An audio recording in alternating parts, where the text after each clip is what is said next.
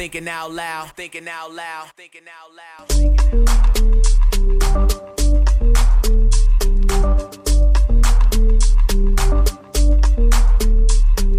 Thinking out loud, thinking out loud. Hello.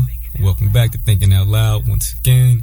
Mr. Jack Brickhouse here. Today, we want to talk about a characteristic that can really be a career killer and really be a relationship killer. What am I talking about? I'm talking about procrastination. That is one of the characteristics that would fall on my end all list. You know what I mean? It would fall on my deal breaker list. I hate procrastinators and I hate procrastination. You can get so much shit done if you would just take care of business when it's time to take care of business. But there is an influx of procrastinators these days. Everybody thinks that it's okay to put shit off to the side. I'll do it Friday. Well, Friday turns to Friday, turns to Friday, turns to Friday.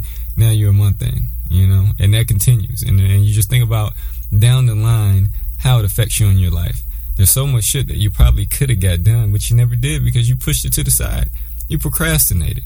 And then you see the success and the glory of other individuals when they actually put the work in and stay the course and handle their business, and you want what they have, and you can have it, but you procrastinated. You procrastinated when you could have went and applied for their job.